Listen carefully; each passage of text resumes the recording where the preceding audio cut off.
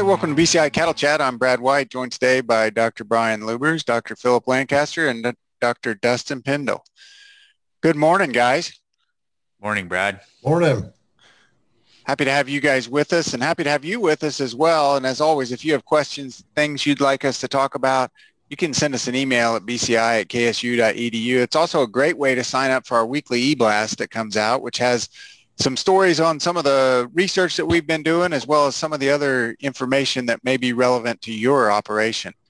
Today, we're going to talk some about hoof care. We'll also talk about the importance of water.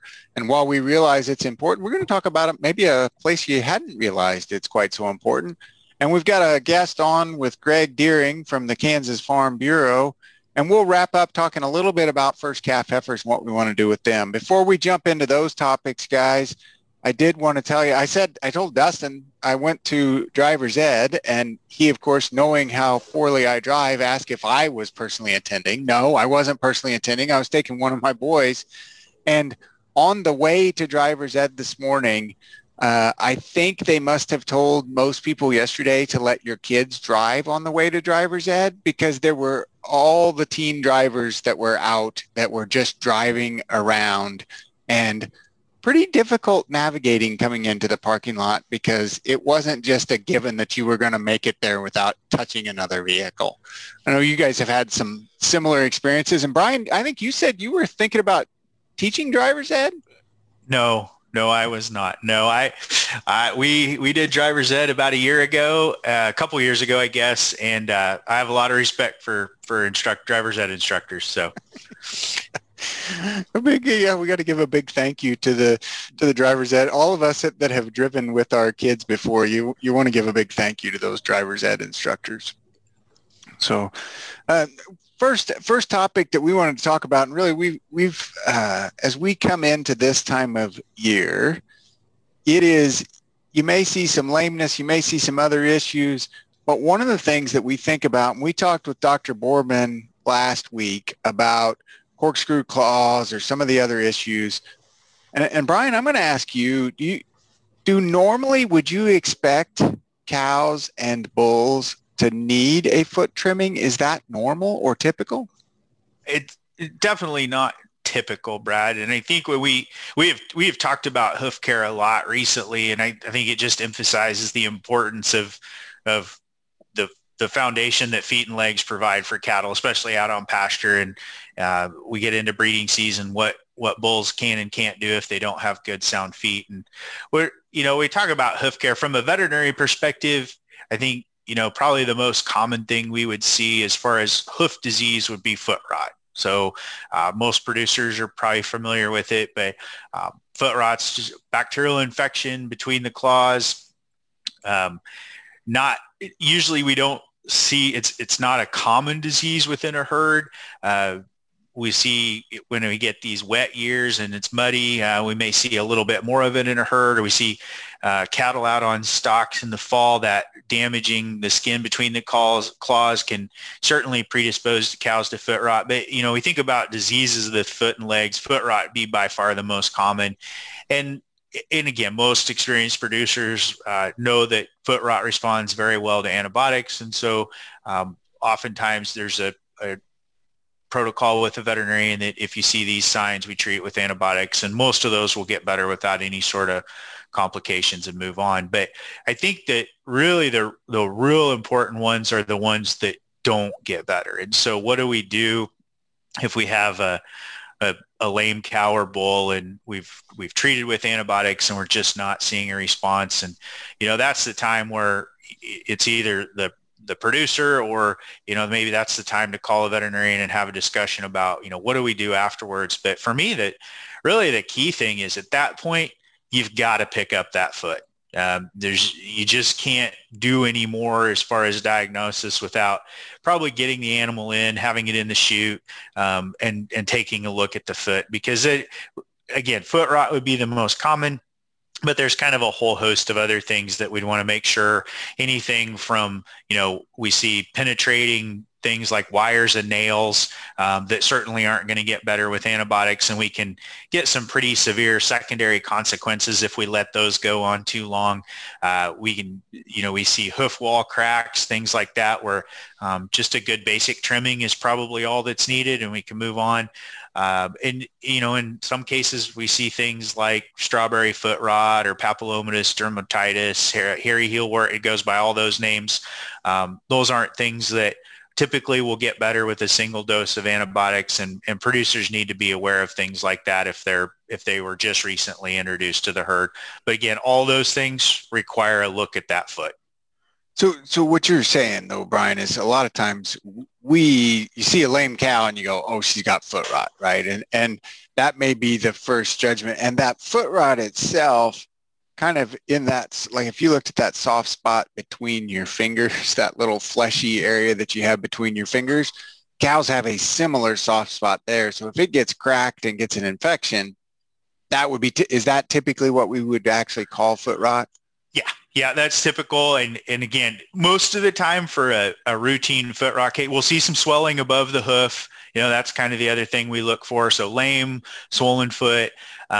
If you do pick up that foot, and again, typically for the kind of the first time, if she's not super severely lame, we'll treat her with antibiotics. But if you pick up that foot, it's got a pretty bad smell to it as well, Brad. And if you've seen enough of them, that can almost be diagnostic. Pretty but distinct, it's that soft spot between the claws is where we see that foot rot infection. But then if it doesn't get better, and they can be pretty lame with that, but if it doesn't get better with antibiotics, what you're saying is, well, you're going to have to look at that. You're going to have to figure out what's going on, because it's probably not foot rot. Yeah, that's right. If it's not getting better with antibiotics, it's probably not foot rot. Okay. Excellent. And I think that's something to keep a watch on. We will see that at times a year, and I know different parts of the country are going through different weather patterns, but you'll see that when they have muddy, boggy areas, they step on something, crack their foot, get some stuff up in there, easy to get an infection. You can also see that in the summertime when they just step on something, but it is good to keep a close eye on the cows and as they move around, because many of those things are not going to just get better on their own. So as Brian said, be sure to take a look if you need to. The other thing that we, and I think this is interesting, as we think of this time of the production cycle, we've got calves, and let's say I'm calving in March or February. My calves are 3 to 4 months old. How much water do they need? And Philip, I'll ask you, how much water do they need, and why do they need water when they're drinking milk all the time? Well, I think from the amount, if we're thinking about the amount, I think just open access and ad libitum access to water. And kind of goes back to our discussion was last week or a couple weeks ago on the bottle calf or the bucket calf. We said, we want to make sure they've got access to clean, fresh water every day. And calves that are still nursing the cow need that same access to water, even though they are consuming milk, because milk, when that calf suckles, it causes a reflex reaction that allows that milk to bypass the rumen and go to the true stomach and the small intestine. Because in the rumen, what would happen is that high quality milk protein would actually be downgraded to a lower quality microbial protein. And so the animal avoids that by bypassing that milk, by allowing that milk to bypass the rumen. But then the problem is once the calf starts to eat some solid food here, some grass and some things like that, they don't have any water or liquid going into the rumen. And that liquid in there is important because it helps the rumen contractions mix that forage and feed better. And that mixing is what allows those microbes in the rumen to come in contact with the feed particles and attach to those feed particles to start that digestion process. So they have to be able to get water as you get to, is it kind of this time? When does all that happen? What age are the calves when that happens? Well, those calves are, depending on how much milk your cows are producing, those calves are going to start nibbling on grass and eating grass at around a month of age or so, and then it's gonna increase a little bit there for the next month or so. But that cow, her lactation curve peaks at about 60 days after calving, and so at that point the milk production starts to decline, and so that calf starts to consume more and more grass and starts to rely more and more on that digestion of that grass for his nutrient requirements. Absolutely. And Dustin, you mentioned you'd had some conversations about just thinking about in general the importance of clean water as well. Yeah. So yesterday I was sitting in a student's PhD students. He was proposing to do some research looking at the impacts of water quality and also heat and cold stress on a carcass. And I get the heat stress and the cold stress, how that could impact the animal and ultimately the carcass, the quality of the carcass.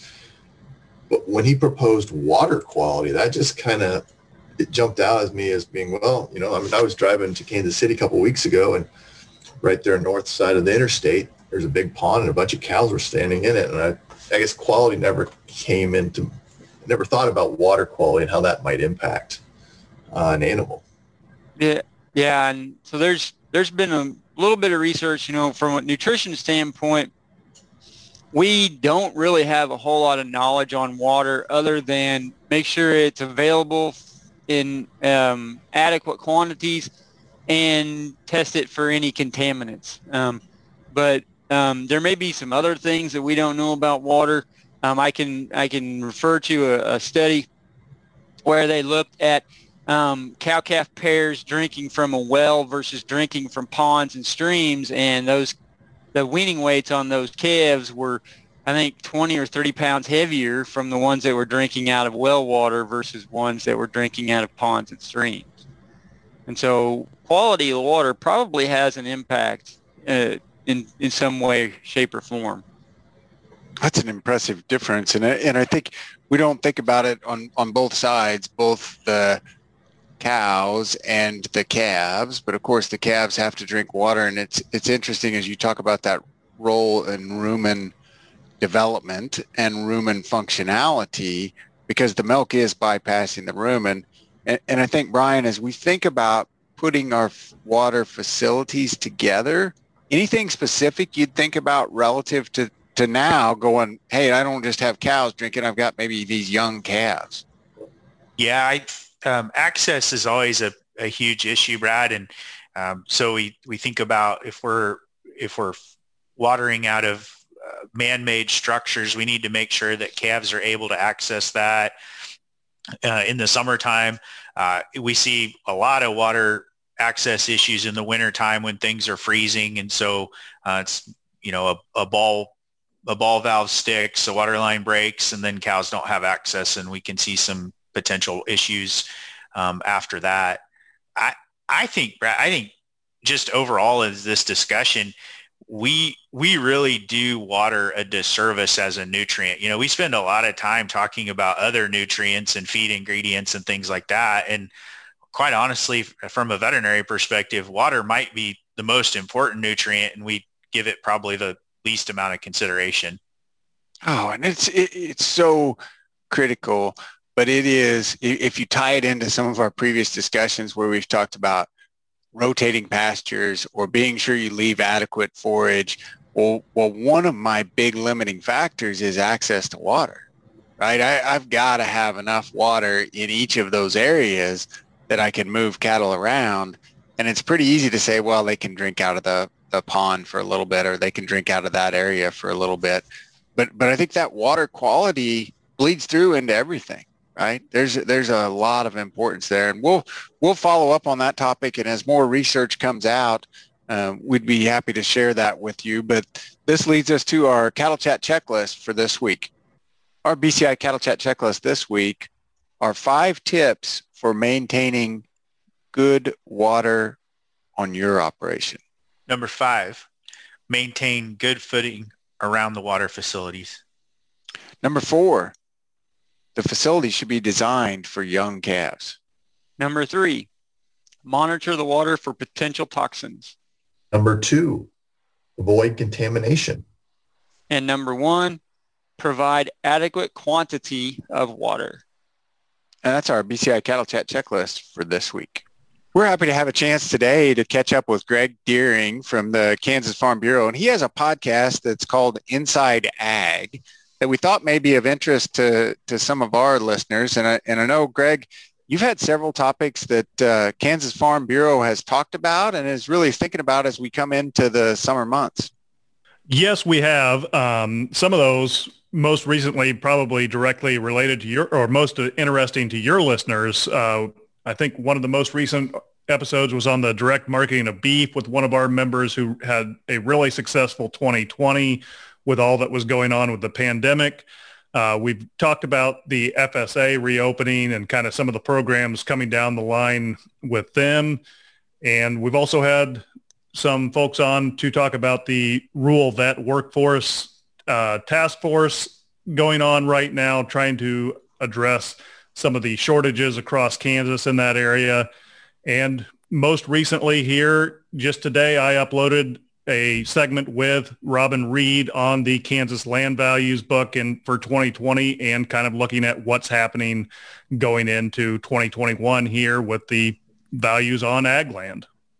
That's excellent. I think that's a lot of good topics there, and always of interest to see what's happening with the land values. And it doesn't always tie with the residential marketplace, right? The ag land is a little bit different. I know that's a topic that's always of interest. And I know you've had some questions related to, and not just in Kansas, but we see ag tax law changing a little bit. And especially as we look at either estate or passing some of that along can be very challenging. That's right. And a couple of the big things that we're tracking right now are some proposals in Washington, D.C. that would really change how estate law works, starting with the repeal of stepped up basis and also taxing or assessing capital gains at the date of death. These are two kind of hidden issues that don't really, they are part of the estate tax process, but this would fundamentally shift when and how producers would be paying taxes on their estates. And this is a big one that I know we have our members contacting senators and representatives trying to get this at least if it does pass, it is just a proposal now, but there needs to be serious thought on how this would affect family operations, especially those generational farms that are going to have a large amount of capital gains on them just from the very fact that the land has been with the same owner for several decades. Yeah, that becomes the issue, right? So you have if you bought it for a price and have had a lot of appreciation on the land, while that's a good thing, that's a capital gains tax, and it can be a cash flow issue. And Dustin, I know you've had at least some discussions on this. Do you have any thoughts on this topic? Maybe not that specific bill, but in general? I guess I haven't followed the exact proposal, what the new administration is. Are they looking to eliminate the stepped up basis? Is that the proposal? That is my understanding. Nobody should be taking tax advice from me. I am a communications professional. But my understanding is that they would eliminate the stepped up basis. And then actually assess capital gains. They would treat the death of a family member as a sale and assess capital gains at that point in time. Yeah. And you may touch on the stepped up basis, Dustin, and what are the implications of that? What does that mean? Well, my understanding, again, I'm not a tax or a expert or a legal expert. And so when somebody inherits an asset from a deceased, and then and it increases in value, as you indicated, right? That's a capital gains, and those capital gains are taxable if they're eventually sold by that inheritor. And so the stepped up basis that we keep talking about my understanding is that allows that person who inherited that to minimize the tax bill, if I understand that correctly. And so that's, in a real quick nutshell, I think, is what you're talking about, Brad. Yeah. And I think that becomes it's back to the laws are changing, and you can't set up your transition plan once and forget it. I think, I mean, it's kind of what I'm hearing, right? If you've got a transition plan set up and the laws change, you may need to revisit and say, do we still have the best plan for this situation? And I think it's important to be aware of those. And certainly I think that's a good topic that's come up. And I know, Greg, you mentioned you've done communications, you do some things relative to lots of different forms of media. Do you have any advice if someone does, and I may go back to kind of the direct marketing you talked about, if somebody does want to tell their story or tell the story of their operation, what would be your top piece of advice for them as an individual rancher from a communications person?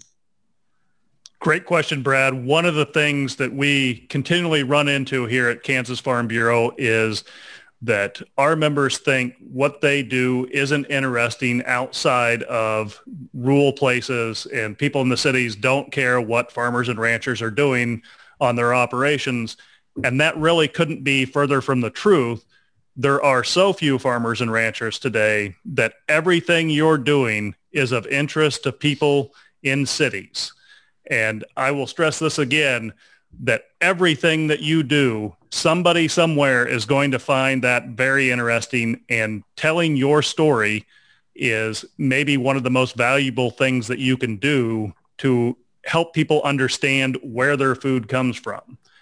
And the next thing that I get is, well, I'm not an expert on anything. How can I reliably talk about this? And my answer is always, you are an expert on your operation. So if you stick to talking about what you do day in and day out, people are going to find that valuable, and they're going to have a better understanding of where their food comes from. Absolutely. I think that's a great point. I'm kind of laughing because Philip and I were on a call recently, and we talked about it afterwards. And I thought, this is kind of boring information that we're sharing, right? It's just the kind of the basics, and we've talked about it 1,000 times, and it's kind of boring, and I don't know if it's going to resonate. And Philip asked me, and I go, wow, it was just okay. Afterwards, we got feedback, and they said that was great. They'd had no exposure to ag. They'd had no exposure to some of the stuff we were talking about. And so I was under the misconception it was boring because I have heard it several times. I know the material, but they didn't. So great point. It was great having you spend some time with us, Greg. And again, it's Greg Deering, Kansas Farm Bureau, and he has a podcast called Inside Ag with several great topics in the past and coming up. So thanks, Greg. Appreciate you joining us. Thanks for having me on, Brad. Last topic I wanted to hit on today, guys, is first calf heifers. And we talked about before calving how important it is for them to have good body condition. And now they've calved, they're out. If they're spring calvers, they're out with the herd. Or should they be? Philip, how should I manage these first calf heifers? When can I put them back with the cow herd?